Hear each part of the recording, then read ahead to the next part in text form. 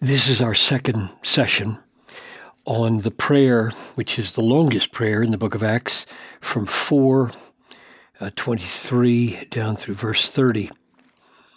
And we looked at it last time and drew attention to the fact that the first thing that Luke, in assembling the prayer, and the people in praying the prayer wanted to get across to us as they prayed to God, is that God is absolutely sovereign. That is, he can do everything that he pleases to do. Nothing can stop him. And then the second thing we're going to see now is that a certain kind of prayer results, namely a prayer for boldness. So those are the two things that it seems to me stand out in this prayer.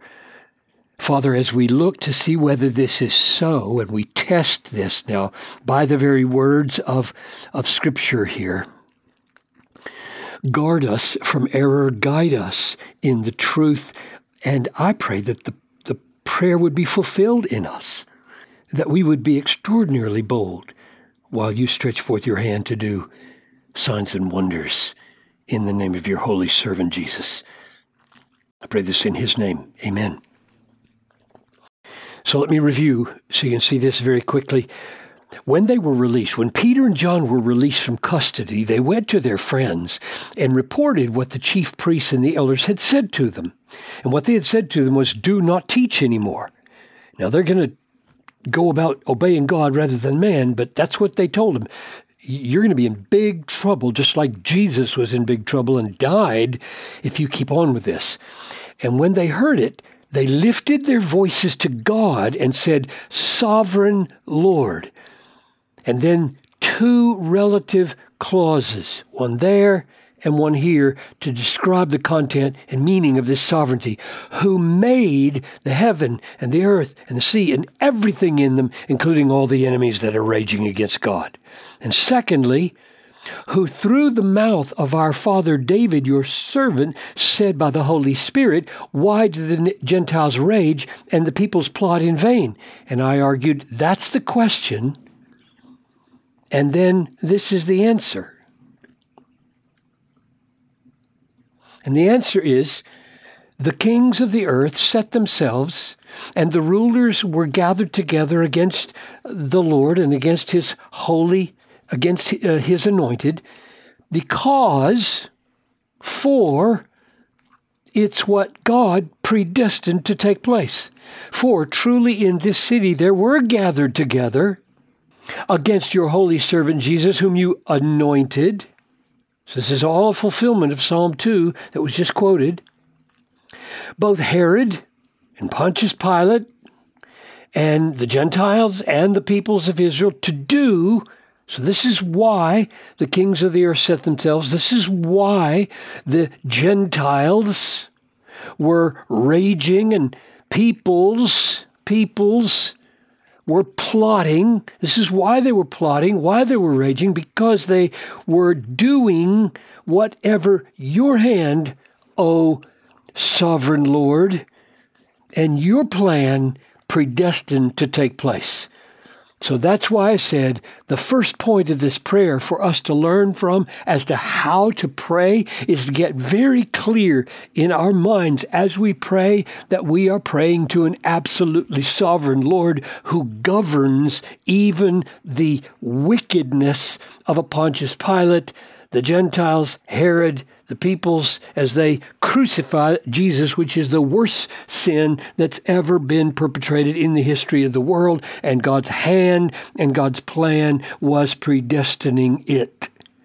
That's massively important as we face opposition, that we have this kind of confidence in a sovereign Lord. So what would you pray after you have just established from Psalm 2 that God is the one who has ruled in the very crucifixion of Jesus? What would you pray? And here's what they pray now, verse 29. And now, Lord, look upon their threats. So that's the first thing he prays. Lord, would you look down? And if you just look, you will know. You will know what to do. You just look, oh God. Take note of this raging. Look upon their threats as it continues from Jesus to us now. And secondly, so that's the second thing. Number one is look. Second, grant, give, bestow a gift. What gift? That your servants grant to your servants to continue to speak. How to speak your word. How to speak your word with boldness. What kind of boldness? How much boldness? All boldness. So the main request that is flowing from confidence in the sovereignty of God is the request for boldness, openness, unhindered, unashamed, strong, confident, clear, speaking about the Word of God, your Word. And what does all imply? All. I can think of two things. One, all that is needed to accomplish the end. Give it all you've got. Or all that you are designed by God to have. If you're in a race and you say, give it all the gas, you mean all that this car, I mean, there are other cars, but all that this car can do. So perhaps both of those, all that this car, namely my soul and my body, can, by design of God, possibly experience of boldness, or all the boldness we need to accomplish your purposes that's needed. So that's what they're praying for. And here's a third thing. Do it. Do this looking and do this granting of bold speaking while you stretch out your hand to heal. And signs and wonders are performed in the name of your holy servant Jesus. And this healing here is a specification of the signs. You can see that back in 4:22. Here's the one that was just healed that caused all this trouble. For the man on whom this sign of healing was performed was more than 40 years old. Sign of healing. So when it says here, grant that your hand would heal and signs and wonders would be performed, this healing is just a particular specification of the signs and wonders that are intended here. Why does the church pray for signs and wonders and healing to happen while they are speaking with all boldness? Here's a couple of answers. Acts 2:22, men of Israel, hear these words, Jesus of Nazareth, a man attested to you by God with mighty works and wonders and signs that God did through him in your midst, as you yourselves know. So the function of signs and wonders in the case of Jesus was attestation by God. God is attesting to reality. He's attesting to the word that Jesus was saying and the work that Jesus was doing. They weren't ends in themselves, but they were important as attestations.